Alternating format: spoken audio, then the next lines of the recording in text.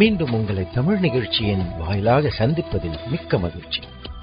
இன்றைய தொகுப்பில் நல்ல பாடல்கள், பயனுள்ள செய்திகள் எல்லாம் உங்களுக்காக B107 FM பலரோடு இணைந்து வழங்குகிறது. கேளுங்கள்.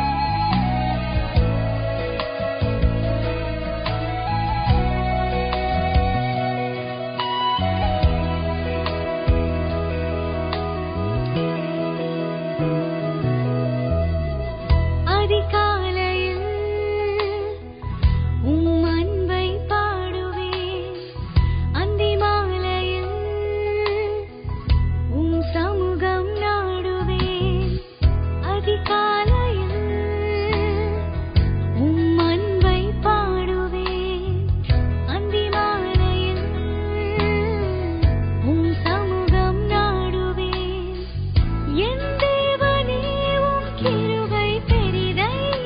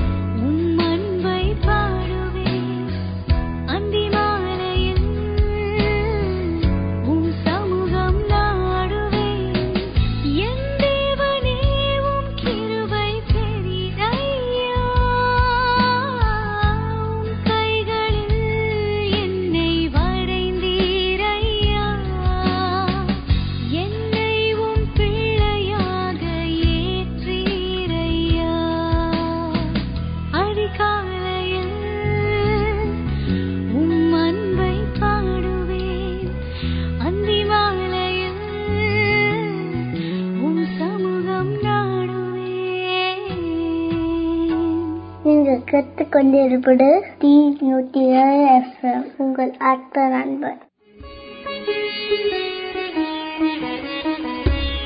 சார், உங்க கடையில பாராசூட் இருக்குதா?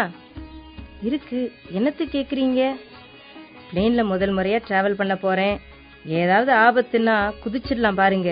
அதுக்கு தான் முன்ஜாக்கிரதையா வாங்கி வச்சுக்கலாம்னு பார்க்கிறேன். நான் எந்த விஷயமா இருந்தாலும் கொஞ்சம் எச்சரிக்கையா இருக்கிறது வழக்கம். அது நல்லதுதான். இருந்தாலும் இந்த அளவுக்கு பயம் தேவையில்லை. அப்படி சொல்லாதீங்க சார். கார்ல போனா பேசாம ரோட்டுக்கு ஓரமா நிறுத்தி போட்டுட்டு நடந்து போயிடலாம். ஆகாய விமானத்துல பெட்ரோல் தீர்ந்து போச்சுன்னா என்ன பண்றது? விஞ்ஞானம் அதிக அளவுக்கு முன்னேறிக்கிட்டு இருக்கு. நீங்க என்னன்னா விமானத்துல பிரயாணம் பண்றதுக்கு பாராசூட் கேக்குறீங்க. நான் தான் சொன்னேனே சார், நான் எதுலையும் எப்பவும் எச்சரிக்கையா இருக்கிறவன். சரி, இந்தாங்க பாராசூட், எடுத்துக்கிட்டு போங்க. பில் போடலாமா? போடுங்க. அதுக்கு முன்னாடி எச்சரிக்கையா உங்ககிட்ட ஒரு கேள்வி கேட்டுக்கிறேன். கேளுங்க. இப்ப இதை நான் எடுத்துக்கிட்டு போறேன். பறக்கிற விமானத்துல கோளாறு வந்துடுது. உடனே இதை போட்டுக்கிட்டு நான் வெளியே குதிக்கிறேன். அப்போ இந்த பாராசூட் சரியா விரியாம போயிட்டுதுன்னு வச்சுக்கங்க. அப்ப என்ன பண்றது? கவலையே பட வேண்டாம். அப்படியே எடுத்துக்கிட்டு எங்க கடைக்கு வந்துருங்க. வேற புதுசா ஒண்ணு மாத்தி கொடுத்துடுறேன். எச்சரிக்கை பேர்வழி எந்த அளவு எச்சரிக்கையா இருக்கிறார் பாருங்கள். வேதாகமும் அநேக காரியங்களை குறித்து எச்சரிக்கையா இருக்க சொல்கிறது. இன்று ஒரே ஒரு காரியத்தை உங்களிடம் சொல்ல விரும்புகிறேன். எபிரேயர் 12ஆம் அதிகாரம் 25ஆம் வசனம் சொல்கிறது, பேசுகிறதற்கு நீங்கள் செவி கொடுக்க மாட்டோம் என்று விலகாதபடி எச்சரிக்கையாய் இருங்கள். இதையெல்லாமோ குறித்து எச்சரிக்கையாய் இருக்கும் நாம் நம்மிடத்தில் பேசுகிறவரை குறித்து எச்சரிக்கையாய் இருப்பது எவ்வளவு அவசியம். முதலாவது, நம் உள்ளத்தில் வேத வசனங்களை கொண்டு பேசுகிற பரிசுத்த ஆவியானவருக்கு நாம் செவியை விளக்காதபடி எச்சரிக்கையாய் இருக்க வேண்டும். எச்சரிக்கையாய் இருப்போமா?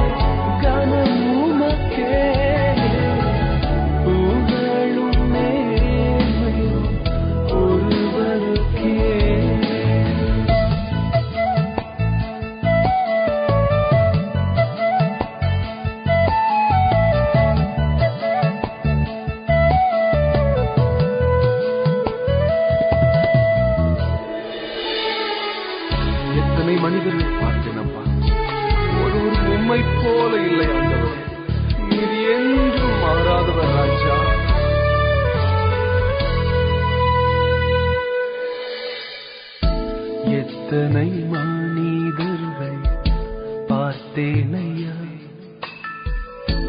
ஒருவரும் உம்மை போல இல்லையா. எத்தனை மனிதர்கள் பார்த்தேனையா, ஒருவர்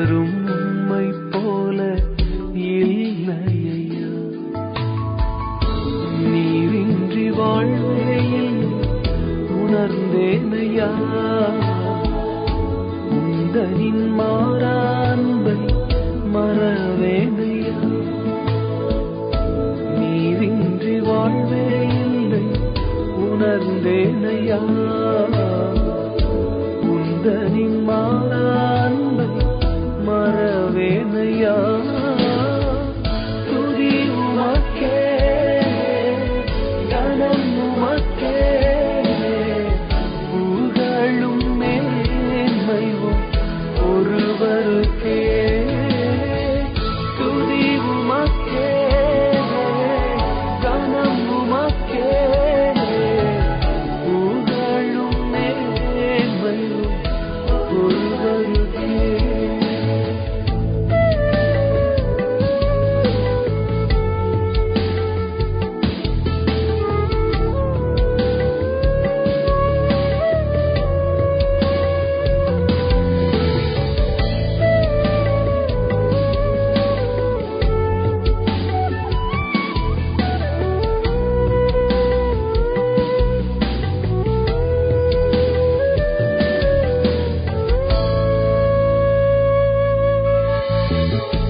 என் மனம் ஆழம் என்ன நீரறிவீர் என் மன விருப்பங்கள் பார்த்துக் கொள்வீர் என் மனம் ஆழம் என்ன நீரறிவீர் என் மன விருப்பங்கள் பார்த்துக் கொள்வீர் ஊழிய பாதைகளில் உடன் வருவீர் சோர்ந்திட்ட நேரங்களில் பலம் தருவீர் ஊழிய பாதைகளில் உடன் வருவீர் சோர்ந்திட்ட நேரங்களில் பலம் தருவீர் துதி உமக்கே கனம் உமக்கே புகழும் மேன்மையும் ஒருவருக்கே துதி உமக்கே கனம் உமக்கே புகழும் மேன்மையும் ஒருவருக்கே உமக்கே துதி உமக்கே கனம் உமக்கே புகழ் என் இயேசுவே உமக்கே துதி உமக்கே கனம் உமக்கே புகழ் என் இயேசுவே. நீங்கள் கேட்டுக்கொண்டிருப்பது பி 107. ஆரோக்கியம் ஆரோக்கியம் அப்பாவின் சமூகத்தில் ஆரோக்கியம். ஒவ்வொரு நாளும் நம்மை சுற்றிலும் பலதரப்பட்ட வியாதிகளினால் மக்கள் மடிகின்றார்கள். அப்படியானால் உங்களுடைய உடல் நலத்தை பேணி பாதுகாத்துக் கொள்ள வேண்டாமா? சூடான வலைத்துணி மடிப்பு அல்லது சூடான பற்று துணியை கொண்டு உடலின் ஒரு சிறு பகுதியில் வெப்பம் உண்டாக்குவதை ஹாட் பேக் என கூறுகிறோம். தொற்று கண்ட காயங்கள், கொப்புளங்கள், சீழ்கட்டிகள், கண்கள், காதுகள் இன்ன பிற கூருணர்வு மிக்க பகுதிகளில் உண்டான வீக்கங்களுக்கு, சுளுக்குகள், அடிபட்ட காயங்கள், வலி உள்ள பகுதிகள், எந்த தசை பகுதியிலும் நாம் ஹாட் பேக் கொடுக்கலாம். ஹாட் பேக் செய்ய வேண்டிய வழிமுறையை கேட்போம். தொற்று கண்ட காயம் என்றால் நீரில் கொய்யா இலைகளை கொதிக்க வைக்கவும். கண்களின் மீது பற்று துணி போட வேண்டுமென்றால் பேபி ஆயிலை நெற்றியிலும் இமை ஓரங்களிலும் விடவும். சூடான நீரில் அல்லது சூடான கரைசலில் பற்று துணியை நனைத்து முறுக்கி பிழியவும். அதன் இரு முனைகளிலும் சிறிதளவு முறுக்கி வைக்கவும். வெந்நீரில் அல்லது சூடான கரைசலில் பற்று துணியை முழுக்கி இரு முனைகளையும் இழுத்து முறுக்கவும். இவ்வாறு நீரை பிழிந்து விட வேண்டும். பற்று துணியை நேரடியாக மருத்துவம் பெறும் பகுதியின் மீது அதிக அழுத்தமில்லாமல் போடவும். பற்று துணியை குறைந்தது 3 நிமிடத்திற்கு ஒருமுறை என அடிக்கடி மாற்ற வேண்டும். தொற்று கண்ட காயம் எனில் பயன்படுத்திய துணியை அல்லது வலைத்துணியை போட்டுவிடவும், ஒரே ஒரு முறை மட்டுமே பயன்படுத்தவும். பயன்படுத்திய பற்றுத் துணியை 2ஆம் முறை நனைக்க வேண்டாம். பற்றுத் துணியை ஒவ்வொரு 3 நிமிடத்திற்கும் மாற்றி அல்லது புதுப்பித்து 15 முதல் 20 நிமிடங்கள் போடவும். மருத்துவத்தின் போது நீரையோ கரைசலையோ எப்போதும் சூடாக இருக்குமாறு வைத்துக் கொள்ளவும். மருத்துவத்தின் முடிவில் சூடான அழுத்தம் தரும் பற்றுத் துணியை அகற்றி மருத்துவம் தந்த பகுதியை துடைத்து உலர்த்தவும். தொற்று கண்ட காயங்கள், கொப்புளங்கள், கட்டிகள், புண்களில் மருத்துவர் போட சொன்ன மருந்துகளையோ களிம்புகளையோ போடவும். கிருமி நீக்கம் செய்த பஞ்சு துண்டுகள், வலைத்துணி துண்டுகளை வைத்து மூடி உலர்வாக வைத்திருக்கவும். இரத்த கசிவு உண்டாகும் நிலையில் இந்த சூடான பற்று துணியை போடக்கூடாது. முகத்தில் தொற்று கண்டு வீங்கிய முகப்பருக்களுக்கு சூடான பற்று துணி ஒற்றடம் நல்லது. ஹார்ட் பேக் கொடுக்கும் இடத்தில் இரத்த ஓட்டம் அதிகரிக்கிறது, வலியை தணிக்கிறது, இரத்த கட்டையும் நீக்குகிறது. நேயர்களே, இந்த ஹார்ட் பேக் மருத்துவம் உங்களுக்கு பிரயோஜனமானதாக இருக்கும். இதை செய்து உங்கள் உடல் வலியிலிருந்து விடுபடுங்கள். ஆரோக்கியம் அப்பாவின் சமூகத்தில் ஆரோக்கியம், ஆரோக்கியம், ஆரோக்கியம் அப்பாவின் சமூகத்தில் ஆரோக்கியம்.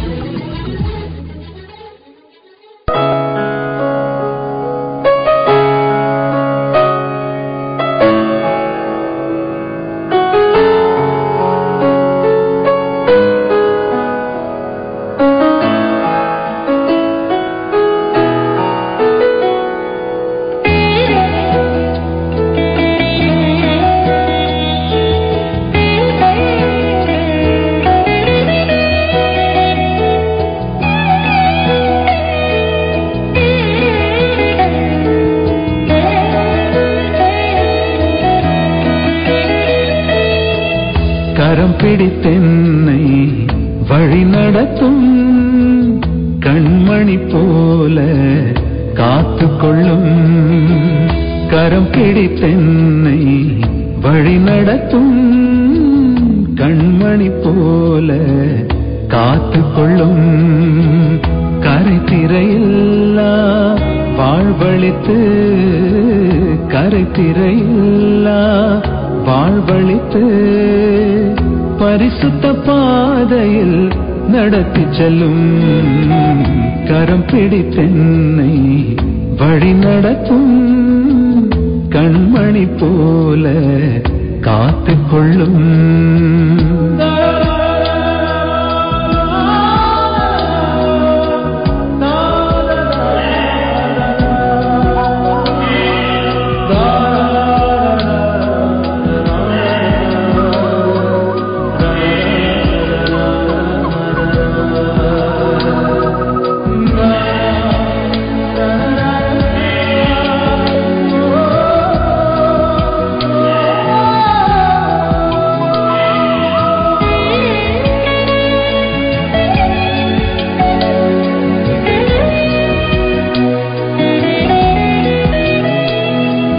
மெய்ப்பனே உம்மந்தை ஆடு நானே, மெய்த்திடும் மெய்ப்பனும் பின்ன செல்வேன். மெய்ப்பனே உம்மந்தை ஆடு நானே, மெய்த்திடும் மெய்ப்பனும் பின்ன செல்வேன். புல்வெளி மேய்ச்சல் காணச் செய்து அமர்ந்த தண்ணீரண்டை வழி நடத்தும். புல்வெளி மேய்ச்சல் காணச் செய்து அமர்ந்த தண்ணீரண்டை வழி நடத்தும். உம் கோலினை கொண்டு என் பாதை மாற்றும். கரம் பிடித்தென்னை வழி நடத்தும் கண்மணி போல காத்துக்கொள்ளும்.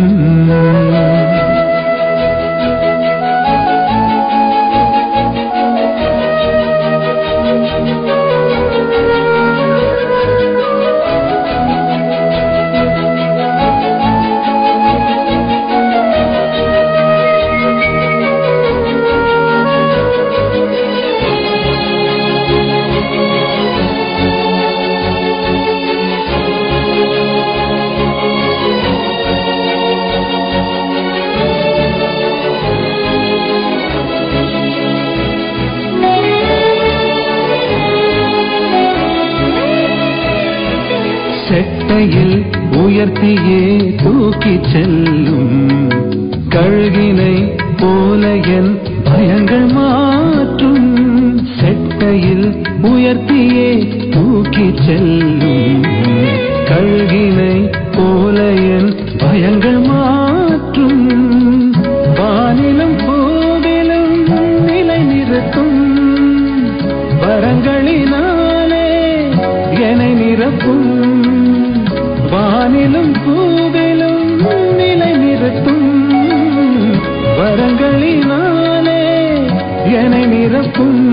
உம் வார்த்தையை கொண்டு என் வாழ்வை மாற்றும். கரம் பிடித்தென்னை வழி நடத்தும் கண்மணி போல காத்து கொள்ளும்.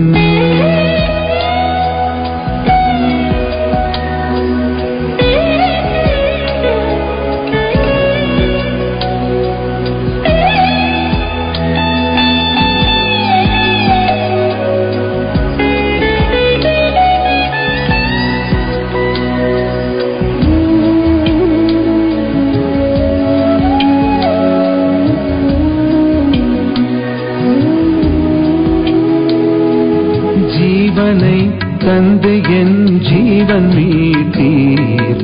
ஜீவிக்கும் நாளெல்லாம் உம்மில் வாழ்வேன். ஜீவனை தந்து என் ஜீவன் மீட்டீர்.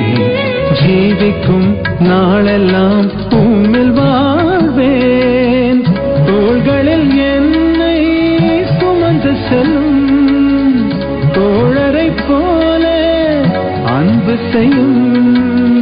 தோள்களில் என்னை சுமந்து செல்லும் தோழரை போல அன்பு செய்யும். உம் அணைத்திடும் கரம் கொண்டேன் கண்ணீர் மாற்றும். கரம் பிடித்தென்னை வழி நடத்தும் கண்மணி போல காத்துக் கொள்ளும். கரம் பிடித்தென்னை வழி நடத்தும் கண்மணி போல காத்துக் கொள்ளும். கரை திரையில்லா வாழ்வழித்து கரை திரையில்லா வாழ்வழித்து பரிசுத்த பாதையில் நடத்தி செல்லும். கரம் பிடித்தென்னை வழி நடத்தும் கண்மணி போல காத்துக் கொள்ளும். நீங்கள் கேட்டுக்கொண்டிருப்பது T107 உங்கள் ஆத்ம நண்பர். அன்பு நேயர்களே, மற்றொரு நிகழ்ச்சியிலே உங்களை சந்திப்பதில் மிகுந்த மகிழ்ச்சி அடைகிறேன். இந்த நிகழ்ச்சியின் மூலமாக உங்களுக்கு ஆசீர்வாதம் நன்மைகள் உண்டாக வேண்டும் என்று நான் விரும்புகிறேன். ஏன்னா ரொம்ப டயர்ட் ஆயிட்டீங்களா, ரொம்ப ஒரு மாதிரி இருக்கீங்களா அப்படின்னு ரொம்ப யோசிக்காதீங்க. ரொம்ப டயர்ட் ஆயிடுங்க, சந்தோஷமா இருங்க. நமக்கு கொடுக்கப்பட்டது கொஞ்ச காலம்தான். என்ன ஒரு 300 வாரமோ 500 வாரமோ 600 வாரமோ தான் அந்த உலகத்தில் வாழ போகிறோம். இதில் கொண்டு வந்ததும் இல்லை, கொண்டு போக போகிறதும் இல்லை. ஏங்க நீங்கள் அவசரப்படுறதுனாலையோ அதில் நீங்கள் ஒரி பண்ணுறதுனாலே என்ன சாதிக்க போகிறீங்க? பி ரிலாக்ஸ், அமைதியாக உட்காந்துருந்து கொஞ்சம் இந்த பக்கம் கேளுங்க. நான் பிளைனுக்கு ராக்கெட்டை பார்த்து ரொம்ப பொறாமையோட காட்டிட்டேன். ஏன்பா, உன்னையோட நான் ஒவ்வொரு நாளும் ரொம்ப தூரம் நான் பயணம் பண்ணுறேன். இந்த பக்கத்தில் 100 பேர் 200 பேர் 300 பேர் ஏன் 700 பேர் வரை கொண்டு போகிறேன். திரும்ப 700 பேர் எடுத்துகிட்டு வரேன். இப்படிலாம் நான் ஆளுங்களை கிட்ட நானும் வானத்தில் பறக்கத்தான் செய்யும். ஆனால் என்னை எவ்வளவு பறந்தாலும் என்னை யாருமே கண்டுக்கிறாங்க. உடஞ்சி போனாதான் என்னன்னு கண்டுக்கிறாங்களே தவிர இவ்வளோ வேலை செய்கிறோமே எங்களுக்கு பாராட்டே கிடையாது. ஆனால் எப்பவும் ஆடிக்கொண்டு அமாவாசைக்குன்னு மாதிரி நீ ராக்கெட்டு எழும்பி மேலே போகிறேன், உடனே அதை காமிக்கிறாங்க, டிவியில் காமிக்கிறாங்க, மீடியாவில் பேசுகிறாங்க, ராக்கெட்டு ராக்கெட்டு ராக்கெட்டுன்னு சொல்கிறாங்களே, என்னப்பா அண்டர்ஸ்டாண்ட்? அதெல்லாம் ஒன்றும் இல்லைப்பா, அதெல்லாம் ஒரு கதைக்காகாதுப்பா அப்படின்னு சொல்லி அந்த ராக்கெட்டை அவாய்டு பண்ணிட்டாங்க. ப்ளீஸ் கொஞ்சம் சொல்லேன், எனக்கு பாராட்டில்லை, பிளைன் ஆகி எனக்கு விமானமாகி எனக்கு பாராட்டில்லை, உன்னைய மட்டும் தலையில் தூக்கி வச்சு ஆடுறாங்களே. ஹலோ பிரதர், எங்கள் கதையே வேற. என்ன கதை வேற? உங்களுக்கு ரணவேல ஓடி அழகா அந்த பெட்ரோல் எரிது போயிடுது. ஆனால் எங்கள் லைஃப் அப்படி இல்லைங்க. நேர நிப்பாட்டி வச்சு தீய போட்டு கொளுத்து நான் கொளுத்து ஒவ்வொரு பகுதி தீயும் டக்கு டக்கு டக்கு டக்குன்னு வெடிச்சு போகும்போது தானே எங்க நிலைமை உண்டாகுது. யோசித்து பாத்தியா? ஒவ்வொரு வெடியும் ஒவ்வொரு பிரிவும் என் வாழ்க்கையில நான் மேலே கொண்டு போகிறேன். அதனால்தான் we are something special. உங்க வாழ்க்கையிலும் கூட இந்த ராக்கெட்டை போல சில வெடிகள் வெடித்து சிதறுவதை போல, சில அக்கினிகள் புலம்புகள் உங்கள் வாழ்க்கையில் எழும்புவது போல பிரச்சனைகள் வருவலாம். ஆனால் பைபிள் சொல்கிறது, அந்திமோடு தீர்மானத்தின்படி அழைக்கப்பட்டவளாய் அவரிடத்தில் அன்பு கூறுவர்களுக்கு சகலமும் நன்மைக்கு எதுவாகவே நடைபெறுது. All work together for good. எல்லாம் நன்மைக்காகவே முடிய போகிறது. ஆகவே பிரிந்து போவது, உடைந்து போவது, எரிந்து போவதை பற்றி கவலைப்படாதீர்கள். ஒரு நாள் இந்த உலகம் உங்களை குறித்து பேச போகிறது. அதுவே உண்மை உண்மை உண்மை.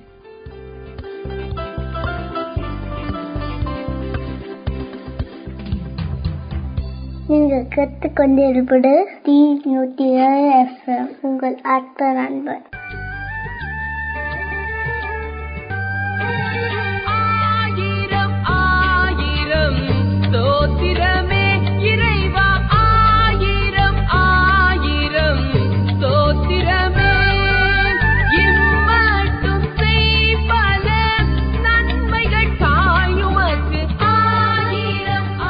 சோத்திரம். என்னோட பேர் ஜஸ்டின். நான் மலேசியாவில் வேலை செய்கிறேன்.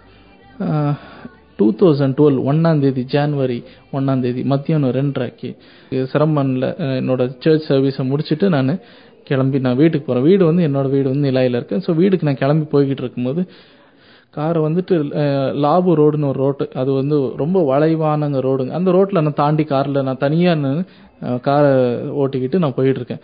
எனக்கு எதிர்த்தாப்புல நான் ஓட்டிட்டு போகிற மத்தியான டைமில் எனக்கு எதிர்த்தாப்புல ஒரு காரை நோக்கி ரொம்ப வேகமாக வருது. நான் பார்த்து என்ன அடுத்த செகண்ட் என்ன ஆச்சுன்னு எனக்கு தெரியல. அடுத்த செகண்ட் மயங்கிட்டா என்ன ஆச்சுன்னு எனக்கு தெரியல. கொஞ்சம் நேரத்தில் நான் முழிச்சு பார்க்கும்போது எனக்கு ஒரு பெரிய விபத்து அடிபட்டிருக்கு, விபத்து ஆயிடுச்சுன்னு நான் அப்புறமா தான் எனக்கு உணர்ந்தேன். அம்மா என்னன்னு பார்த்தா பெரிய ஆக்சிடென்ட் ஆகி நான் மயங்கி உள்ள கிடக்கிறேன். கார் சுக்குநூறா நொறுங்கி, முன்னாடி இருக்கிற கிளாஸ் எல்லாம் நொறுங்கி அப்படி நிக்குது. சைடில் இருக்கிற டோர்ஸ் எல்லாம் பெண்ட் ஆயிடுச்சு. டோட்டல் காரே பெண்ட் ஆயிடுச்சு. நான் புரோட்டான் வீரா செடன் மாடல் தான் யூஸ் பண்ணிட்டு இருந்தேன். டோட்டலாக பெண்ட் ஆகி நான் வெளியே வர முடியல. அம்மா ஆளுங்க என்னை தூக்கி வெளியே கொண்டு வந்தாங்க. கொண்டு வந்தா ஆண்டவர் கிருபையால எனக்கு எந்த காயமும் இல்லை. எனக்கு சின்ன சின்ன ஸ்கிராட்ச் தான் இருந்துச்சு. வெளியே நான் கொண்டு நிக்க வைக்கிறாங்க. பெரிய விபத்து. அவங்க அப்புறமா சரி சொல்லிட்டு திரும்பி பார்க்குறேன். அந்த இன்னொரு சைடில் அடிபட்டு ஒரு கார் அந்த பக்கம் நிற்குது. அப்புறமா சரி ஆக்சிடென்ட் ஆனு போலீஸ்காரன்ட்ட போய் நான் கம்ப்ளைண்ட் பண்ணுறேன். அவர் ஃபோட்டோ அதுக்குள்ளே நான் போகிறதுக்கு முன்னாடி ஃபோட்டோ எடுத்துகிட்டு போலீஸ் ஸ்டேஷன் போயிட்டாங்க. போனோடனே அவங்க பார்க்குறாங்க, இந்த கார் ஓட்டிந்து யாருன்னு. இந்த கார் ஓட்டிந்து நான் தான் அப்படின்னு. இந்த கார் ஓட்டி நீ எப்படி உயிரோட இருக்க? இந்த கார் இது மேஜரான ஆக்சிடென்ட். அது இந்த ரோட்டில் இது வரைக்கும் ஆக்சிடென்ட்ல உயிர் பழச்சுன்னு ரொம்ப கம்மியான ஆளுங்க தான் அப்படின்னு சொன்னாங்க. எனக்கு நம்பவே முடியல. நான் அப்போ உடனே ஆண்டவர் துதிக்கிறேன். ஆண்டவரே இன்னொரு வாழ்வு எனக்கு கொடுத்துருக்கீங்களே, உங்களுக்கு கொடான கொடி சோத்திரப்பா அப்படின்னு சொல்லிட்டு ஆண்டவர் துதிச்சேன். ஆண்டவர் எனக்கு புதுசா என்ன ஒரு வாழ்க்கையை நீ கூட்டி கொடுத்துருக்காரு. அவரு கொடான கொடி சோத்திரம்.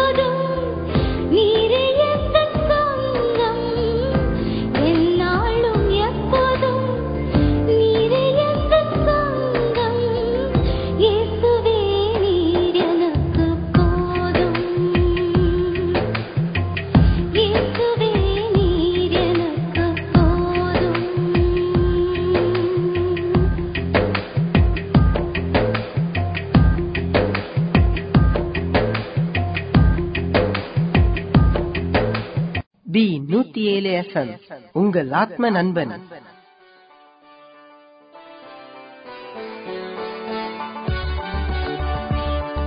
பரிசுத்த வேதாகமம் நமக்கு சிறந்த வழிகாட்டி.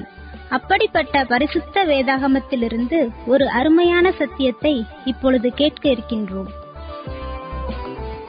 என் இனிய ஆப்த நண்பன் வானொலி நேயர்களுக்கு என் மனமார்ந்த நல்வாழ்த்துக்கள் இயேசு கிறிஸ்துவின் நாமத்தினால்.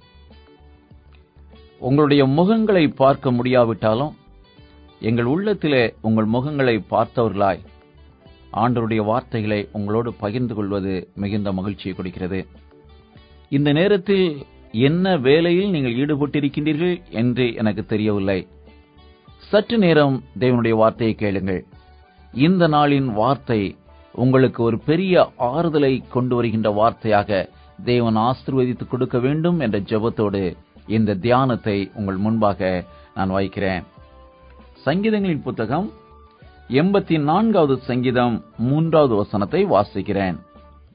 என் ராஜாவும் என் தேவனுமாகிய சேனைகளின் கர்த்தாவே, உம்முடைய பீடங்கள் அண்டையிலே அடைக்கலான் குருவிக்கு வீடும் தகைவிலான் குருவிக்கு தன் குஞ்சுகளை வைக்கும் கூடும் கிடைத்ததே. பிரியமானவர்களே, மறுபடியும் இந்த வசனத்தை வாசிக்கிறேன். இதோ தாவீது என்ற மன்னனால் எழுதப்பட்ட இந்த சங்கீதத்தில் 3வது வசனத்தை ஆண்டவர் இன்று உங்களுக்கு ஆசீர்வாதமாய் மாற்றிக் கொடுக்க வேண்டும். என் ராஜாவும் என் தேவனுமாகிய சேனைகளின் கர்த்தாவே, உம்முடைய பீடங்கள் அண்டையிலே அடைக்கலான் குருவிக்கு வீடும் தகைவிலான் குருவிக்கு தன் குஞ்சுகளை வைக்கும் கூடும் கிடைத்ததே என்று தாவீது எழுதுகிறார். தாவீது ஒரு மாமன்னர். ஆடுகளுக்கு பின்னால் திரிந்த அவரை ஆண்டவராகிய இயேசு கிறிஸ்து தூக்கி எடுத்து தன் ஜனத்தின் மீது அதிபதியாய் ராஜாவாய் ஏற்படுத்தினார் என்று வேதத்திலே நாம் வாசிக்கின்றோம். தாவீது தன் மன்னனாக முடிசூட்டப்பட்ட பின்பும் கூட தனக்கு எத்தனையோ வேலைகள் இருந்தாலும் கூட ஒவ்வொரு நாளும் ஆண்டவருடைய ஆலயத்திற்கு சென்று ஆண்டவருடைய சமூகத்தில அந்த நாளிலே காணப்பட்ட தேவனுடைய பரிசுத்த ஸ்தலத்தில தேவனுக்கு முன்பாக நின்று கையெடுத்து ஆண்டவருக்கு நன்றி சொல்வார். ஆடுகளின் பின்னால் திரிந்த என்னை என் ஆண்டவரே இன்றைக்கு ஒரு ராஜாவாக அபிஷேகம் பண்ணினீரே, உமக்கு நன்றி என்று தாவீது ஒவ்வொரு நாளும் ஆண்டவருடைய சமூகத்தை தொழுது கொள்வார். இப்படி ஒவ்வொரு நாளும் ஆண்டவருடைய சமூகத்தை தொழுது கொண்ட தாவீதுக்கு திடீரென்று அங்கு இருந்த பீடம் கண்களில் படுகிறது. பீடம் மாத்திரமல்ல, அந்த பீடத்தில் இருந்த தகைவிலான் குருவியும் அடைக்கலான் குருவியும் இவருடைய கண்களுக்கு படுகிறது. இவருக்கு மிகுந்த ஆச்சரியமா இருக்கிறது. ஏனென்றால் அடைக்கலான் குருவியை பற்றியும் தகைவிலான் குருவியை பற்றியும் தாவீதுக்கு நன்றாக தெரியும். அடைக்கலான் குருவியின் குணம் என்ன? மத்தேயின் சுவிசேஷ புஸ்தகம் 10வது அதிகாரம் 29வது வசனம் இவ்விதமாய் சொல்கிறது, ஒரு காசுக்கு 2 அடைக்கலான் குருவிகளை விற்கிறார்கள் அல்லவா? இதே காரியத்தை லூக்கா எழுதும்போது 12வது அதிகாரத்தில் 6வது வசனத்தில் இவ்விதமாய் எழுதுகிறார், 2 காசுக்கு 5 அடைக்கலான் குருவிகள் விற்கிறார்கள் அல்லவா என்று எழுதுகிறார். இந்த அடைக்கலான் குருவியை பற்றி மத்தேயு எழுதும்போது 1 காசுக்கு 2 என்றும் லூக்கா எழுதும்போது 2 காசுக்கு 5 என்று எழுதுகிறார். சற்று கணக்கு போட்டு பாருங்கள். 1 காசுக்கு 2 அடைக்கலான் குருவி என்றால் 2 காசுக்கு 5 அடைக்கலான் குருவி எப்படி வரும்? 2 காசுக்கு 4 அடைக்கலான் குருவிதான். அப்படி என்றால் லூக்கா கணக்கிலே தவறு செய்து விட்டாரா? கிடையாது. 1 காசுக்கு 2ம் 2 காசுக்கு 5ம் விற்கக்கூடிய அளவிற்கு ஒரு மட்டமான குருவிதான் இந்த அடைக்கலான் குருவி. அதாவது மலிவான குருவி இந்த அடைக்கலான் குருவி. இன்றைக்கு கூட கடைகளிலே 1 எடுத்தால் 1 இலவசம் என்று சொல்கின்றார்களே, எந்த பொருளை? மலிவான, சற்று விலை குறைந்து ஒரு பொருளை தள்ளிவிட வேண்டும் என்றால் அதைத்தான் அவ்விதம் கொடுப்பார்கள். அப்படியானால் அந்த நாட்களிலே வாழ்ந்த யூதர்கள், ஏழைகள் இந்த அடைக்கலான் குருவியை வாங்கி சுட்டு தின்பார்களாம். அந்த அளவுக்கு மட்டமான ஒரு மலிவான குருவிதான் அடைக்கலான் குருவி. எனவேதான் இந்த குருவியை 1 காசுக்கு 2 வித்தார்கள், 2 காசுக்கு 4 விற்க வேண்டும், ஆனால் 5 வித்தார்கள். இதுதான் இந்த அடைக்கலான் குருவி. இப்பொழுது இந்த குருவி எங்கே இருக்கின்றது? தேவனுடைய பீடத்தின் மீது உட்கார்ந்து கொண்டிருக்கிறது. தாவீது இதை பார்க்கிறார். இந்த குருவினுடைய இன்னொரு இயல்பை பற்றியும் வேதம் சொல்லுகிறது. வேதத்திலே நீதிமொழியின் புஸ்தகம் 26வது அதிகாரம் 2வது வசனத்தை வாசிப்பீர்கள் என்றால், அடைக்கலான் குருவி அலைந்து போவது போலவும் தகவிலான் குருவி பறந்து போவது போலவும் காரணமில்லாமல் இட்ட சாபம் தங்காது என்று நீதிமொழிகளின் புத்தகத்திலே வாசிக்கிறோம். அநேக நேரங்களிலே அநேக பிள்ளைகள் சபிப்பார்கள். நீ நாசமாய் போய்விடுவாய், நீ விளங்க மாட்டாய் என்று சாபம் கொடுப்பார்கள். ஆனால் வேதம் சொல்கிறது, காரணமில்லாமல் யாராவது சாபமிட்டால் பயப்பட வேண்டாம், அத்தகைய சாபம் தங்காது என்று நீதிமொழியின் புஸ்தகத்திலே கூற வந்த இந்த நீதிமொழியை எழுதின மனிதர் அதற்கு அடையாளமாய் எதை சொல்கிறார் என்றால், இந்த அடைக்கலான் குருவியையும் தகவிலான் குருவியையும் சொல்கிறார். இந்த அடைக்கலான் குருவி என்றாலே தமிழில் அழகாக அதை பிரித்து பொருள் பார்த்தால் அதனுடைய பொருள் நமக்கு விளங்கும். அடைக்கலம் பிளஸ் இலான் குருவி, அடைக்கலம் இல்லாத குருவி. சிட்டுக்குருவிக்கு கூட ஒரு கூடு உண்டு. உலகத்திலே எல்லா பறவைகளுக்கும் கூடு உண்டு, தங்கியிருப்பதற்கு இடம் உண்டு. இந்த அடைக்கலான் குருவியை பற்றி படிக்கிற பறவையியல் வல்லுநர்கள் என்ன சொல்கிறார்கள் என்றால், அது இன்றைக்கு ஒரு இடத்தில் இருக்கும், நாளைக்கு இன்னொரு இடத்தில் இருக்கும், நாளைக்கு மறுநாள் இன்னொரு இடத்தில் இருக்கும், அது நிலையாக ஒரு இடத்திலும் இருக்காது அந்த அடைக்கலான் குருவி. அதைத்தான் நீதிமொழிகளிலே வாசித்தோம். இதை தாவீது இப்பொழுது பார்க்கிறார். அது ஒரு இடத்தில் நிலையா இருக்காதல்லவா? முதல் நாள் பார்த்தார், அங்கேதான் இருந்தது. 2வது நாள் பார்த்தார், அங்கேதான் இருந்தது. தொடர்ந்து அதே ஆண்டவருடைய பீடத்திலே அந்த குருவி இருந்தது.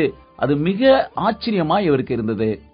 அது மாத்திரமல்ல, அந்த தகவிலான் குருவியை பற்றி வேதம் சொல்கிறது. நீதிமொழியின் புத்தகம் 26:2 வாசித்தோம் அல்லவா? தகவிலான் குருவி பறந்து போவது போலவும். எப்படி இந்த அடைக்கலான் குருவி அலைந்து அலைந்து போகிறதோ அதே போல தகவிலான் குருவியும் பறந்து போய்விடும். அதற்கும் நிலையான கூடு கிடையாது. இன்று ஒரு இடத்தில் இருக்கும், நாளைக்கு இன்னொரு இடத்தில் இருக்கும். இந்த தகவிலான் குருவியினுடைய இன்னொரு குணத்தை பற்றி வேதம் சொல்கிறது. ஏசாயாவின் புத்தகம் 38வது அதிகாரம் 14வது வசனம் சொல்கிறது, இதோ தகவிலானை போலவும் நம்முட்டையை போலவும் கூவினேன் என்று எசேக்கியா ராஜா எழுதுகிறார்.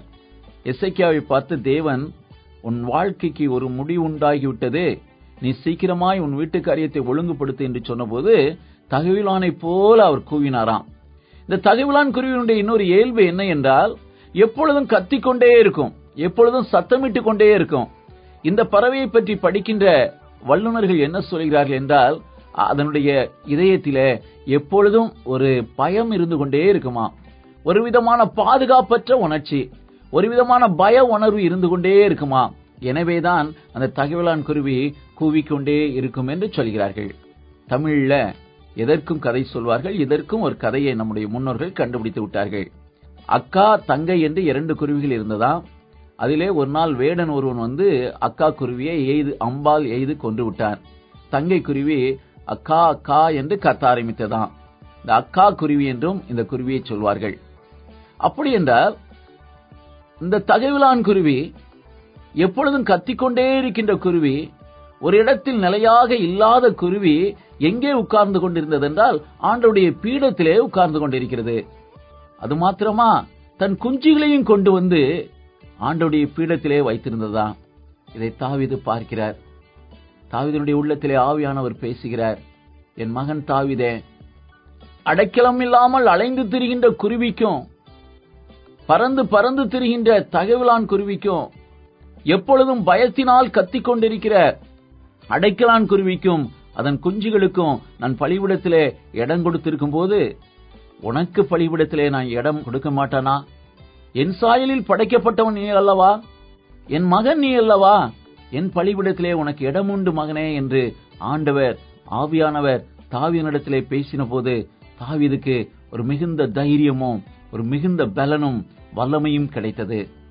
இந்த செய்தியை கேட்டுக்கொண்டிருக்கிற எனக்கு அருமையான தேவனுடைய பிள்ளைய, உன்னுடைய வாழ்க்கை அடைக்கலான் குருவியை போல இருக்கிறதா? நிலையில்லாமல் அலைந்து கொண்டிருக்கிறையா? ஒரு இடத்திலும் நிலையாக வேலை இல்லையே. இன்றைக்கு இந்த கம்பெனியில் வேலை செய்கிறேன், எவ்வளவு நாள் வைத்திருப்பார்கள் தெரியவில்லையே. போன மாதம் ஒரு கம்பெனியிலே வேலை செய்தேன், அங்கிருந்து விரட்டி விட்டார்கள். என் வாழ்க்கை நிலையற்றதாய் இருக்கிறதே என்று நினைக்கிறாயா? என் ஆண்டவர் உனக்கு சொல்கிறார், கவலைப்படாதே. அலைந்து அலைந்து திரிகிற அடைக்கலான் குருவிக்கு எப்படி என் பலிபீடம் அடைக்கலம் கொடுத்ததோ அதே போல உனக்கும் என் பலிபீடம் அடைக்கலம் கொடுக்கும் என்று சொல்கிறார். தகைவிலான் குருவியைப் போல பய உணர்வோடு இருந்து கொண்டிருக்கின்றீர்களா? ஒரு விதமான பாதுகாப்பற்ற உணர்வு உங்களுக்குள் இருக்கிறதா? நாளைக்கு என்ன செய்வது, எப்படி வாழ்வது, எப்படி பிள்ளைகளை காப்பாற்றுவது என்று நினைத்துக் கொண்டிருக்கின்றீர்களா? ஆண்டவர் சொல்கிறார், இதோ என் பலிபீடத்தை பார், தகைவிலான் குருவியை பார். தகைவிலான் குருவிக்கும் அதனுடைய குஞ்சுகளுக்கும் என் பலிபீடத்தில் இடம் இருக்கும்போது உனக்கும் உன்னுடைய பிள்ளைகளுக்கு என் பலிபீடத்தில் இடம் இருக்காதா என்று ஆண்டவர் கேட்கிறார். எனக்கு அன்பான பிள்ளைகளே, பலிபீடத்திலே அடைக்கலான் குருவிக்கும் தகைவிலான் குருவிக்கும் ஆண்டவர் இடம் கொடுத்திருக்கும் போது உங்களுக்கு உங்களுடைய பிள்ளைகளுக்கு இடம் கொடுக்க மாட்டாரா? நிச்சயமாக அந்த பலிபீடத்திலே உங்களுக்கு இடம் உண்டு, உங்களுடைய பிள்ளைகளுக்கு இடம் உண்டு. அவருடைய சமூகத்திலே உங்களை ஒப்புக் கொடுக்கின்றீர்களா? ஜெபம் செய்வோமா? எங்களை நேசிக்கிற நல்ல பிதாவே, அடைக்கலான் குருவிக்கும் தகைவிலான் குருவிக்கும் அதன் குஞ்சுகளுக்கும் உம்முடைய பலிபீடத்திலே இடம் இருக்கும்போது எங்களுக்கும் எங்களுடைய பிள்ளைகளுக்கும் இடமில்லாமல் போகுமா ஆண்டவரே? அலைந்து திரிகின்ற அடைக்கலான் குருவியைப் போல் எங்கள் வாழ்க்கை இருக்கும் என்றால், பறந்து பறந்து திரிகின்ற தகைவிலான் குருவியைப் போல் எங்களுடைய வாழ்க்கை இருக்கும் என்றால், எங்கள் ஆண்டவரே, இந்த நாளிலே நீர் கொடுத்த வாக்குத்தத்தத்தின் வல்லமையான செய்திக்காய் நன்றி சொல்கிறோம் அப்பா. உம்முடைய பலிபீடத்திலே எங்களுக்கு இடம் உண்டு ஆண்டவரே. அதை இந்த நாளிலே உம்முடைய பிள்ளைகள் உணரவும், உம்முடைய பலிபீடத்திலே தங்களை ஒப்புக் கொடுக்கவும் உம்முடைய பிள்ளைகளுக்கு உதவி செய்யும் ஐயா. உம் நாமமே மகிமைப்படட்டும். இயேசுவின் நாமத்தில் ஜெபிக்கிறோம் பிதாவே, ஆமென்.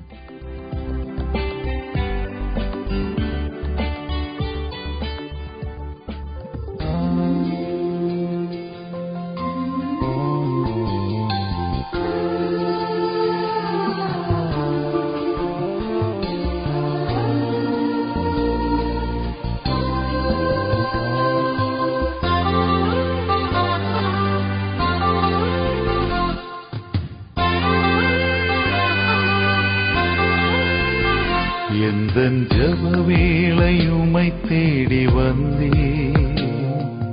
தேவா பதில் தாருமே. எந்தன் ஜெப வேளையுமை தேடி வந்தே, தேவா பதில் தாருமே. எந்தன் கோட்டை எந்தன் தஞ்சம் நீரே, உம்மை நான் நாடி வந்தே. எந்தன் கோட்டை எந்தன் தஞ்சம் நீரே, உம்மை நான் நாடி வந்தே.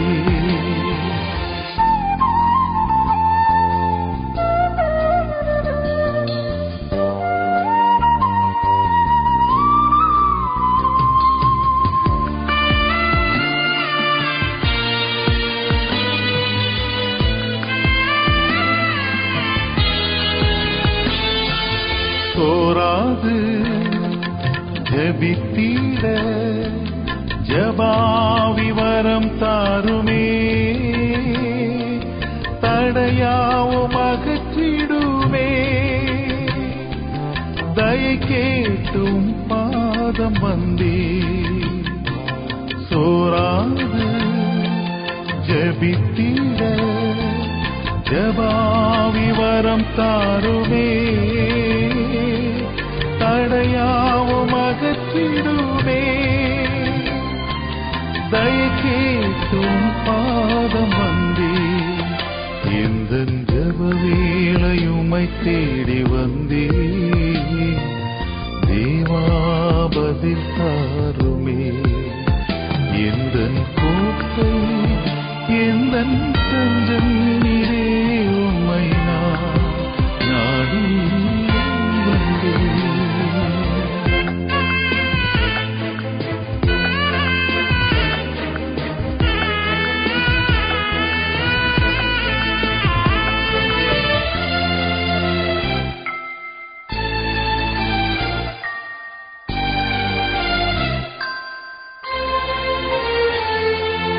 உம்மோடு என்னாலும் உறவாட அருள் செய்யுமே. கர்த்தாவே, உம் வார்த்தையை கேட்டிட காத்திருப்பேனே. உம்மோடு என்னாலும் உறவாட அருள் செய்யுமே.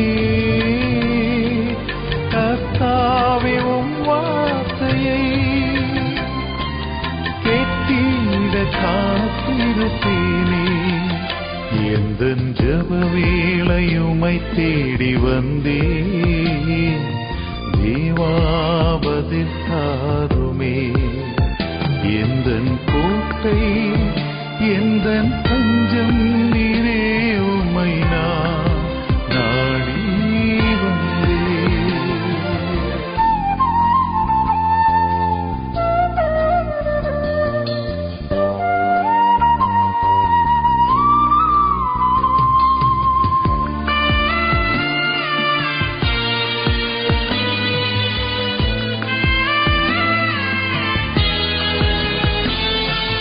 நாளெல்லாம் பாதத்தில் கர்த்தாவே அமர்ந்திடுவே.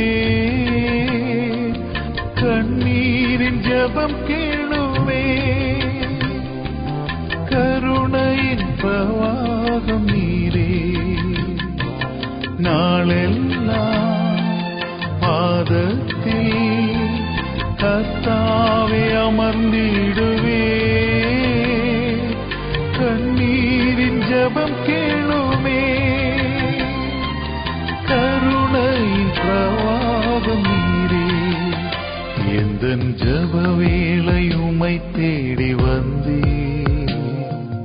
தேவாபதில் தாருமே.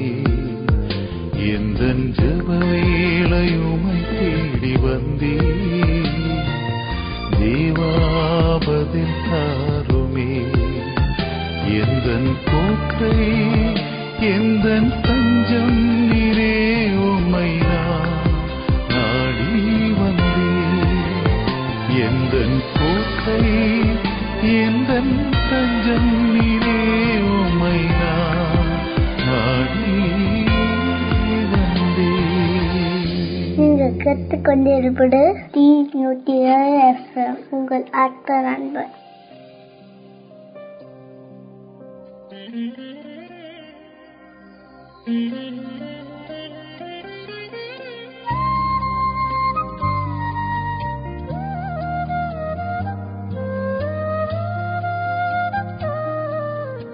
அன்பானவர்களே, தீமையை தொடராதீர்கள், அவை உங்களை அழித்துவிடும்.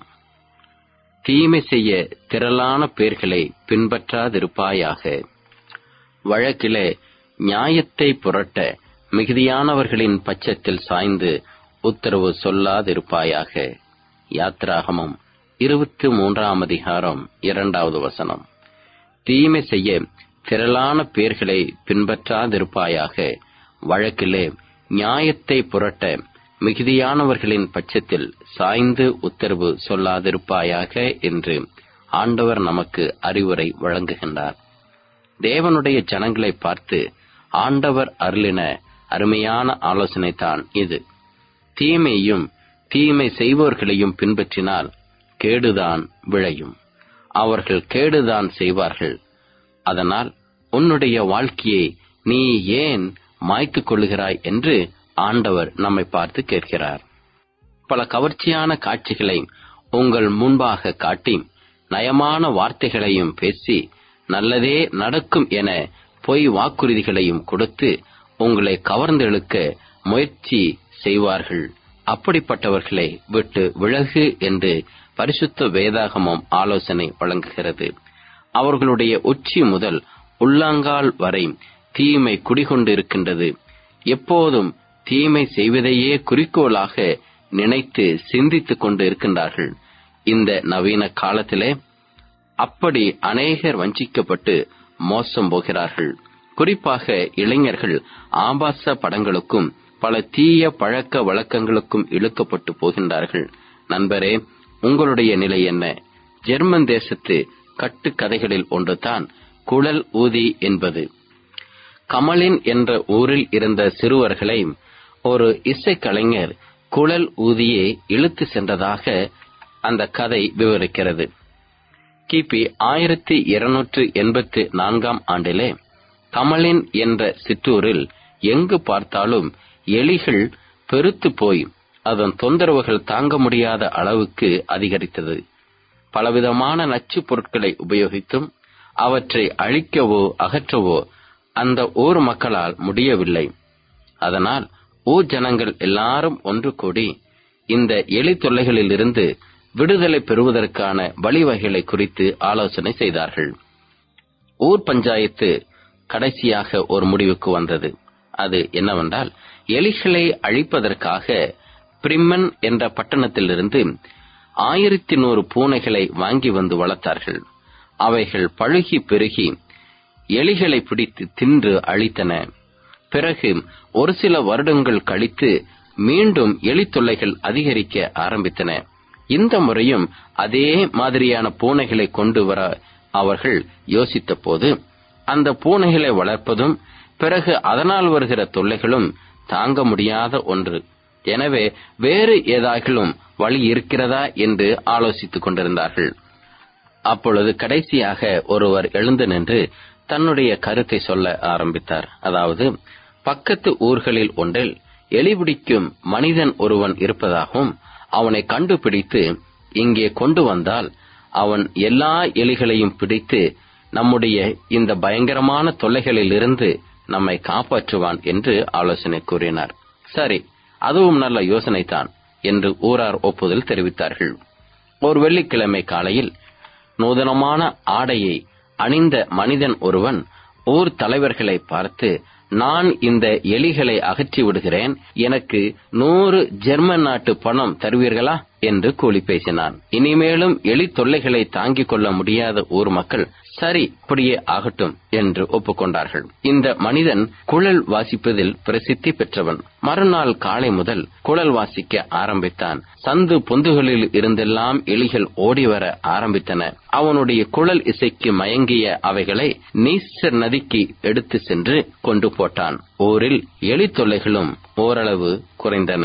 தன்னுடைய பணியை முடித்த அந்த குழல் ஊதி தன்னுடைய கூலியை வாங்க ஊருக்குள் வந்தான். அப்பொழுது ஊர் தலைவர்கள் தாங்கள் பேசி ஒப்புக்கொண்டபடி அவனுக்கு 100 ஜெர்மன் நாட்டு பணம் கொடுப்பதற்கு பதிலாக 10 ஜெர்மன் நாணயங்களை மாத்திரம் கொடுத்துவிட்டு அவனை போய் வா என்று அனுப்பிவிட்டார்கள். அவன் ஒன்று பேசாமல் போய்விட்டான். மறு வெள்ளிக்கிழமை மீண்டுமாக அவன் அந்த ஊருக்கு திரும்பி வந்தான். அது ஒரு மாலை மயங்கும் நேரம். இரவு நேரம் ஆரம்பமான உடனே ஊருக்கு மத்தியில் ஒரு ஆலமரம் இருக்கிறது.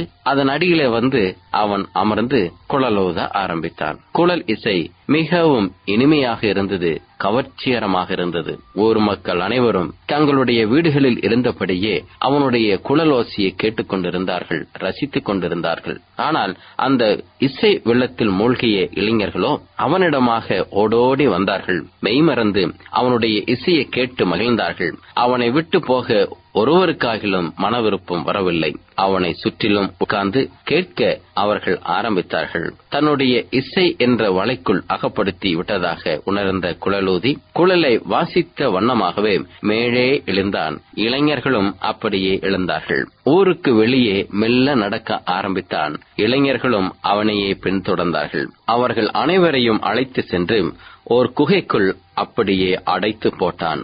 தங்களுடைய பிள்ளைகளை காணவில்லையே என்று அங்கலாய்த்த பெற்றோர்கள் அங்குமெங்குமாக ஓடி ஓடி அலைந்து கொண்டிருந்தார்கள். பிள்ளைகளை கண்டுபிடிக்கவே முடியவில்லை. அன்பர்களே, இன்றும் பலவிதமான இசைகள் அவ்வப்போது விடுதி சாலைகளிலும் வானொலிகளிலும் தொலைக்காட்சிகளிலும் கேளிக்கை இடங்களிலும் இசை மேடைகளிலும் கச்சேரிகளிலும் வாசிக்கப்படுகின்றன. மனதை மயக்கும் சுவையான உணவு பண்டங்களை பரிமாறுகின்றார்கள். ஆபாச காட்சிகளும் ஆங்காங்கே அவ்வப்போது காட்டப்படுகின்றன. அநேக இளைஞர்கள் அதற்கு கவர்ந்தெழுக்கப்படுகின்றார்கள்.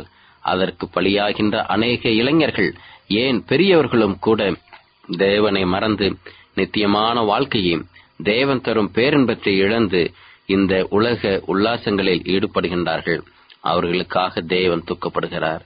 அவர்களில் ஒருவராக நீங்களும் இருப்பீர்களானால், அன்பானவர்களே, ஆண்டவருடைய சமூகத்திலே உங்களை ஒப்புக்கொடுங்கள். ஒருவேளை உங்களுடைய பிள்ளைகள் இருந்தால் உடனே அந்த அழிவுக்கு அவர்களை தப்பி வழிநடத்த, சிற்றின்பங்களை விட்டு வெளியே ஓடிவர நீங்கள் அவர்களுக்காக மன்றாடுங்கள். அதை காட்டிலும் மேலான சுகத்தை, பேரின்பத்தை, தேவ சமாதானத்தை, ஆத்ம திருப்தியை தர தேவன் காத்து நிற்கின்றார். பரிசுத்த வேதாகம் சொல்லுகிறது, 1 சங்கீதம் முதல் 2 வசனங்களில், துன்மார்க்கருடைய ஆலோசனையில் நடவாமலும் பாவிகளுடைய வழியில் நில்லாமலும் பரியாசக்காரர் உட்காரும் இடத்தில் உட்காராமலும் கர்த்தருடைய வேதத்தில் பிரியமாயிருந்து இரவும் பகலும் அவருடைய வேதத்தில் தியானமாயிருக்கிற மனுஷன் பாக்கியவான். ஆம், நீங்கள் பாக்கியவான்களாயிருக்க தேவன் கிருபை செய்வாராக. தீமையை விட்டு விலகுவோம், சன்மார்க்க பாதையிலே நடப்போம், கர்த்தருக்கு பிரியமாய் வாழ தேவன் கிருபை செய்வாராக. ஜெபிப்போம். அன்பின் ஆண்டவரே, இந்த நாளின் நல்ல செய்திற்காக உமக்கு நன்றி செலுத்துகிறோம். தீமை எங்களை அதிகமாக கவர்ந்தெழுக்கிறது, ஆனால் அதனுடைய முடிவோ நித்திய அழிவு என்பதை இந்த நாளிலே எங்களுக்கு நீர் வெளிப்படுத்தினீர். ஆகவே அந்த அழிவுக்கு வழிநடத்தி செல்லும் தீமை எவ்வளவு கவர்ச்சிகரமாக, ருசிகரமாக, இன்பமானதாக, இனிமையாக இருந்தாலும் நாங்கள் அவற்றை பின்பற்றாதபடி இரட்சகராகிய இயேசு கிறிஸ்துவை மாத்திரமே பின்பற்ற எங்களுக்கு தெரிவு செய்யும். எங்களுடைய பிள்ளைகளுக்காக ஜெபிக்கிறோம். உலகத்தின் பின்னே, சாத்தானின் பின்னே எங்களுடைய பிள்ளைகள் போய் அழிந்து விடாதபடி பரிசுத்த ஆவியானவர் தாமே அவர்களை சத்திய பாதையிலே வழிநடத்த வேண்டுமாய் அன்பின் நாயகர் இயேசு கிறிஸ்துவின் வழியாக ஜெபிக்கிறோம் நல்ல தகப்பனே. ஆமென்.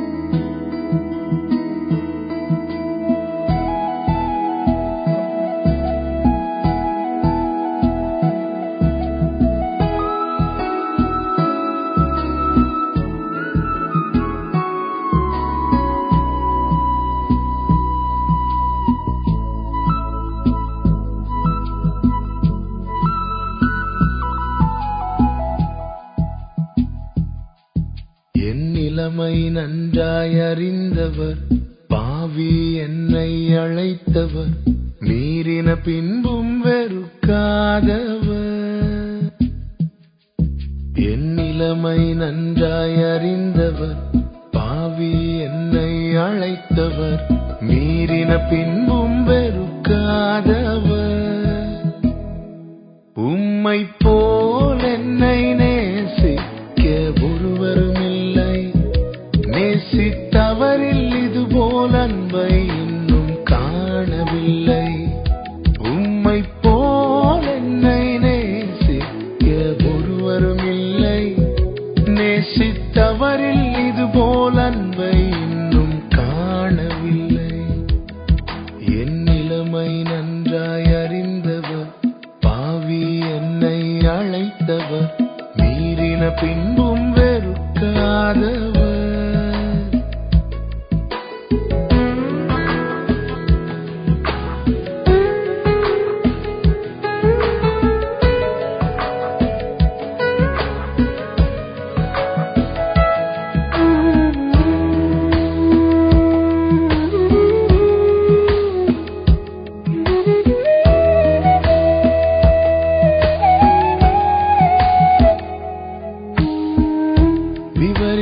முடியவில்லை, வர்ணிக்க வார்த்தை இல்லை, உம் அன்பை மட்டும் என்னவென்று சொல்ல தெரியவில்லை.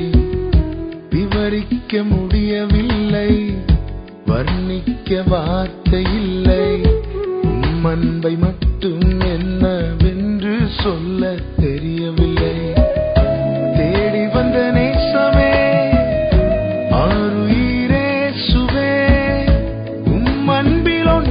உண்மை உண்டென்று கண்டே.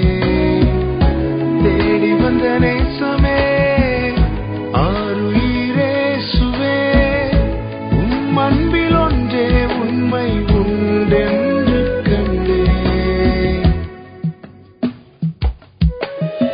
நம்முடைய காருண்யத்தினால் தேவன் நம்மை இழுத்துக் கொண்டது நம்மில் வெளிப்பட்ட நீதியினால் அல்ல, அவர் நம்மேல் அன்பு கூர்ந்தபடியால்.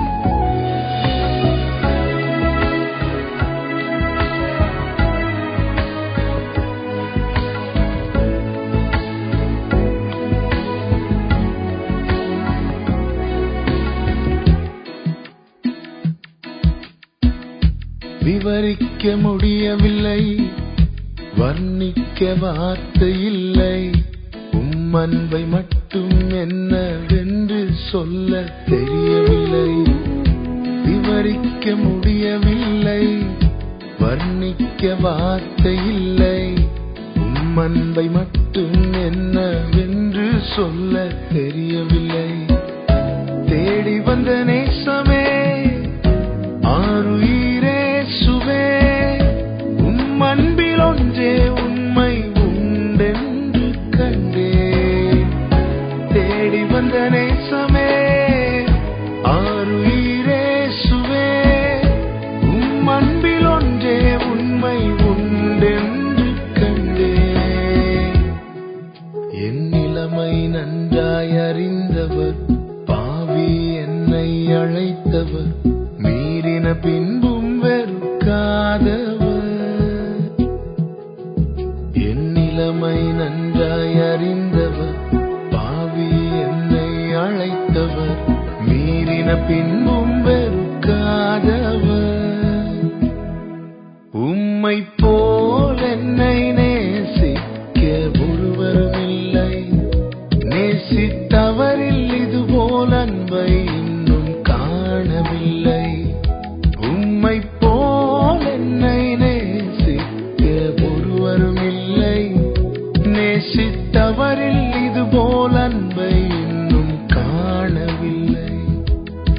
என் நிலைமை நன்றாய் அறிந்தவர், பாவி என்னை அழைத்தவர், மீறின பின்பும் வெறுக்காதவர்.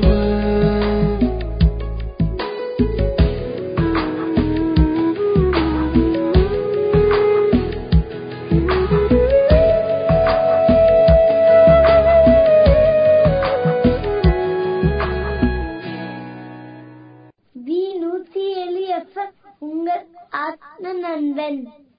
அருமையான சிறு குழந்தைகளே, உங்களுக்காக நல்ல ஒரு கதை சொல்ல போகின்றேன்.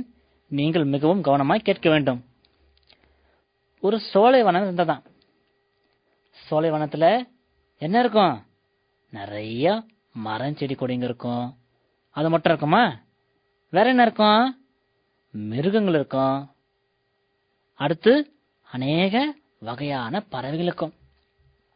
அது சோலைவனம் மத்தியில ஒரு மாமரம் இருந்துச்சான். அந்த மாங்காய் மரத்துல பல வகையான பறவைகள் அங்க வாழ்ந்து வந்ததான். ஏன்னா அந்த மாங்கனி தின்பதற்காக அந்த பறவைங்க அங்க ஓடி வருது. இப்போ குயிலுக்கு மாங்கனினா ரொம்ப இஷ்டம், பச்சை கிளிக்கு மாங்கனினா ரொம்ப இஷ்டம். இப்படி அநேக பறவைகளுக்கு பழங்கன்னா ரொம்ப பிடிக்கும் இல்லையா? மாங்காய் பழம் உங்களுக்கு கூட இஷ்டமா? மாங்காய் பழத்தை பார்த்தோன்னே உங்களுக்கு என்ன ஆகுது? அப்படின்னு வாய் அப்படியே திறந்துறீங்களா? வாயிலிருந்து அப்படியே சொல்ல ஊத்தும். உண்மைதானே? மாங்காய் அங்க அறுக்குறாங்கனால இங்க வாயில உங்களுக்கு அப்படியே தண்ணி வரும். அப்படித்தானே உங்களுக்கு? அதே போல இந்த பறவைகளுக்கெல்லாம் மாங்கனியை பார்த்த உடனே வாயெல்லாம் உரிச்சு அப்படின்னு எல்லாம் வந்து அந்த மாங்காய் மரத்துல கூடு கட்டின்னு அந்த மரத்திலேயே வாழுதுங்க. பச்சை கிளி இருக்குது, மைனா இருக்குது, குயில் இருக்குது, இன்னும் அநேக வகை வகையான பறவைங்க அந்த மரத்துல கூடு கட்டி சந்தோஷமா வாழ்ந்து வந்துச்சான். நிறைய கூடுங்க. அந்த மரத்துக்கு அடியில ஒரு பாம்பு புத்து இருந்தது. அந்த புத்துல இருக்கிற பாம்பு என்ன செய்யும்? இந்த பறவைங்கெல்லாம் எங்கேயாவது வெளியில ஆகாரம் தேட, இப்போ ஒரே மரத்திலேயே உட்காந்துக்கும் பறவைங்க எப்பவுமே என்ன செய்யும்? பல இடத்துக்கு பறந்து திரியும், வேற இடத்துல ஆகாரங்களை சேகரிச்சு கொண்டு வரும். இப்படிதான் சுத்தம் இல்லையா? மரத்திலேயே உட்காந்து இல்லையா? அதே போல காலையில எல்லா பறவைகளும் பறந்து எங்காவது வனமெல்லாம் சுத்திட்டு வரும், சோலையெல்லாம் சுத்திட்டு சாயங்காலத்துல மாலையில இருட்டின பிறகு தன்னுடைய கூட்டுக்கு வந்து சேரும். இந்த பாம்பு என்ன செய்யுமா? இந்த பறவைங்க கூட்டுல இருக்கிற முட்டையெல்லாம் சாப்பிட்டுருமா. அதனால அந்த பறவைங்க இனம் வந்து மிகவும் கம்மியான வந்துச்சான். அதுங்க முட்டை வச்சு குஞ்சு பச்சாதானே அந்த பறவைனா பெருகும். இதனால அந்த பறவைகளுக்கெல்லாம் ரொம்ப வருத்தமா. என்ன பண்றதுன்னு தெரியலையே, இந்த பாம்பு வந்து நமக்கு துன்பத்தை கொடுக்குது, நம்ம என்ன பண்றதுன்னு தெரியல, நம்ம இனமெல்லாம் அழிய போறோமே, நம்ம எதிர்காலம் என்ன அப்படின்னு அதுங்களாம் ரொம்ப கவலையாயிடுச்சான். ஒரு நாள் எல்லாம் என்ன பண்ணுதுங்க, ரகசியமா வேற ஒரு இடத்துல போய் உட்காந்து ஒரு ஆலோசனை செய்துங்க. ஏன்னா அங்க இருந்தாக்க பாம்பு கேட்டுருமே. எல்லாரும் ஒன்னா என்ன பண்ணுதுங்க, வேற ஒரு தூரமா வந்து ஒரு மரத்துல உட்காந்துருச்சுங்க, பேசிக்குதுங்க. கிளி, மைனா, அப்புறம் வேற குயில், இன்னும் வகை வகையான பறவைங்க எல்லாம் வந்து ஒன்னா உட்காந்து, நண்பர்களே இன்றைக்கு நான் ஏன் இங்க ஒன்னா கூடிக்கும் தெரியுமா அப்படின்னு கேட்ட உடனே அப்ப அதுவும் சொல்லிச்சான், இந்த பாம்பை பத்தி பேசத்தான். ஆமா, நம்ம எப்படி அந்த பாம்பை சாவடிக்கிறது, இத்தனை வருஷமா நம்ம இனப்பெருக்கம் செய்யாம குஞ்சுகளை பிறக்காம இப்படி நம்மள என்ன செய்யுது, பாம்பை முட்டைகளெல்லாம் சாப்பிட்டுடுது அப்படின்ட்டு ஒவ்வொன்னா கலந்து ஆலோசனை பண்ணுதுங்க. அந்த நேரத்துல எல்லாம் பேசுதுங்க, ஒன்னும் யோசனைக்க வரல. ஒரு புத்திசாலியான ஒரு பறவை இருக்குது. அந்த பறவை என்ன செய்யுதுனாக்கா, நண்பா என்ன பண்ணு, அந்த பக்கத்து மரத்துல காக நண்பர் இருக்கான் இல்லையா, அவனை கூப்பிடுங்க, அவன் நல்ல ஒரு ஐடியா சொல்லுவான் அப்படின்னு காகத்தை கூப்பிடுதுங்க. காகம் என்ன பண்ணுது, வருது. வந்து என்ன உங்களுடைய பிரச்சனை, ஏன் எல்லாம் இப்படி சோகமாக்குறீங்கன்னு சொன்ன உடனே அந்த பறவை சொல்லுது, அண்ணா இத்தனை வருஷமா அந்த பாம்பு எங்களை வாழவே விடல, நான் எங்க முட்டைங்களெல்லாம் சாப்பிட்டு தானா அப்படின்னு சொன்ன உடனே காகம் சொல்லுது, அந்த கவலையை என்கிட்ட விட்டுருங்க, அந்த பாம்பை நானு எப்படி சாவடிக்கிறேன் பாருங்க அப்படின்னு சொல்லிட்டு காகம் அந்த பறவைகளை அனுப்பிச்சு வச்சிருது. அடுத்த நாள் காலையில காகம் ஊரு பக்கமா பறந்து வருது. அந்த இடத்துல ஆத்துல தான் குளிப்பாங்க. ஆத்துல யார் குளிப்பாங்கனாக்கா, இந்த ராஜா ராணிங்க இவங்கெல்லாம் என்ன செய்வாங்க, அந்த ஆத்துல குளிப்பாங்க. அந்த நேரத்துல குளிக்கும் போது என்ன செய்வாங்கனாக்கா, அவங்க மேல போட்டுனுக்க நகையெல்லாம் ஒரு கல்லு மேல கட்டி வச்சிருவாங்க. ராணி வந்து நல்ல ஒரு பெரிய வைர நெக்லஸ கட்டி கல்லு மேல வச்சுட்டு அந்த அம்மா குளிக்க போனாங்களாம், எங்க ஆத்துல. அந்த நேரத்துல காக்கா பறந்துன்னு வந்து அந்த நெக்லஸ கொத்திக்கிச்சான். கொத்திக்கின உடனே அவங்க என்ன பண்றாங்க, அது பின்னாலே போறாங்க. உடனே சேவகர்கள் அனுப்புறாங்க, சேவகரே இந்த காக்கா பாரு, அது பாரு போயினுக்குது பாரு, மொல்லமா பறந்துன்னு போகுது, என் வைர நெக்லஸ வாயில குத்தின்னு போகுது, நீங்க போய் என்ன செய்யுங்க, அதை கொண்டு வரணும், கொண்டு வராத வந்தீங்களா உங்களை நான் சும்மா விட மாட்டேன். ஏன்னா ராணியாச்சே, அவங்க பேச்சுக்கு மதிப்பு கொடுத்துதான் ஆகணும். சேவகங்க என்ன பண்றாங்க, கத்தியும் கொம்பும் எடுத்துன்னு போறாங்க. போன உடனே நேரம் அந்த காக்கா என்ன பண்ணுது, இந்த பறவைங்க இருக்கிறதான அந்த மரத்துக்கடியில வந்து பாம்பு புத்து இருக்குது பாரு, அந்த பாம்பு புத்துல நெக்லஸ போட்டது. நெக்லஸ போட்ட உடனே இவங்க வராங்க, சேவகருங்க.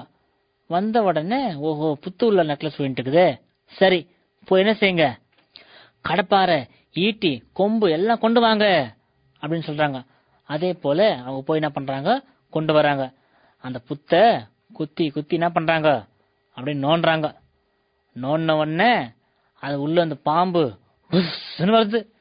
என்ன பண்றான் ஒருத்தன், கொம்பு எடுத்து ஓங்க தலை மேல ஒரே அடி அடிக்கிறான். இன்னொருத்த என்ன பண்றான், கையில கல் எடுத்து ஒரே போட்டு தலை மேல போடுறான்.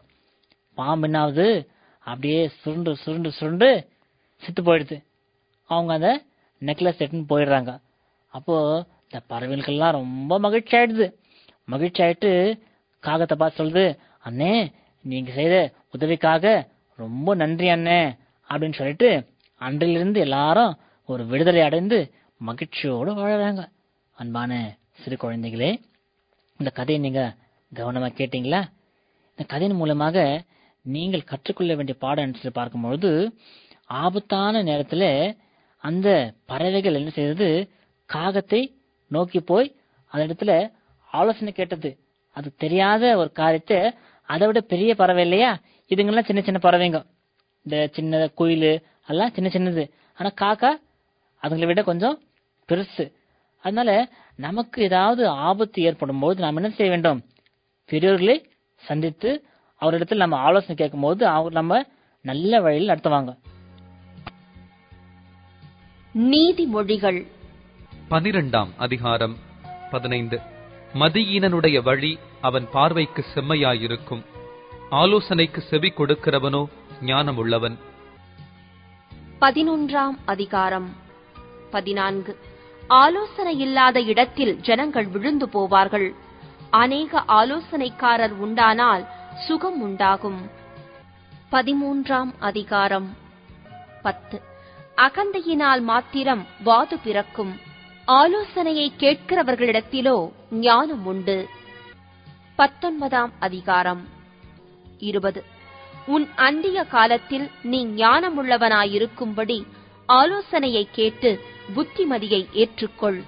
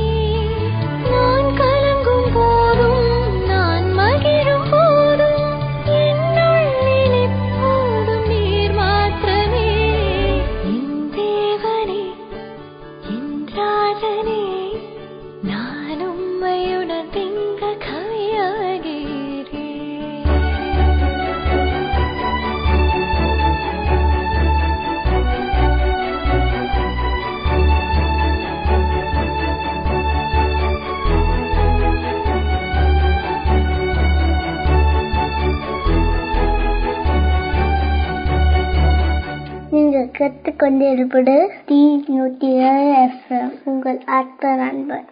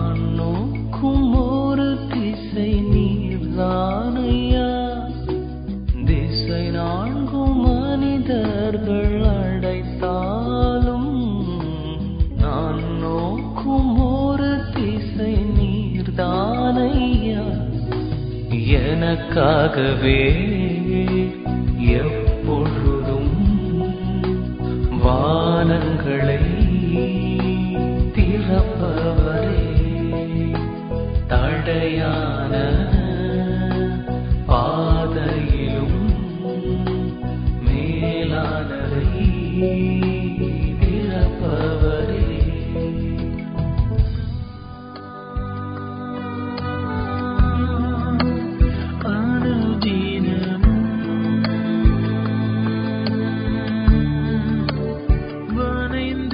என் இந்த ஆத்ம நண்பன் என்ற நிகழ்ச்சி ஒவ்வொரு ஞாயிற்றுக்கிழமையும் இரவு 9 மணியிலிருந்து 10:30 மணி வரை ஒளிபரப்பப்படுகிறது. மேலும் உங்களது சாட்சிகள், ஜெப தேவைகளை எங்களுடன் SMS மூலமாகவோ நேரடியாகவோ பகிர்ந்து கொள்ள எங்களது தொலைபேசி எண் 96449567. மறுபடியும் சொல்கிறேன், எங்களது தொலைபேசி எண் 96449567 என்ற எண்ணை தொடர்பு கொள்ளவும். மற்றும் எங்களது அனைத்து நிகழ்ச்சிகளையும் www.elpisomedia.org என்ற இணையதளத்தில் பாட்காஸ்ட் பகுதியில் கேட்டு மகிழலாம். இறைவன் உங்களை ஆசீர்வதிப்பாராக.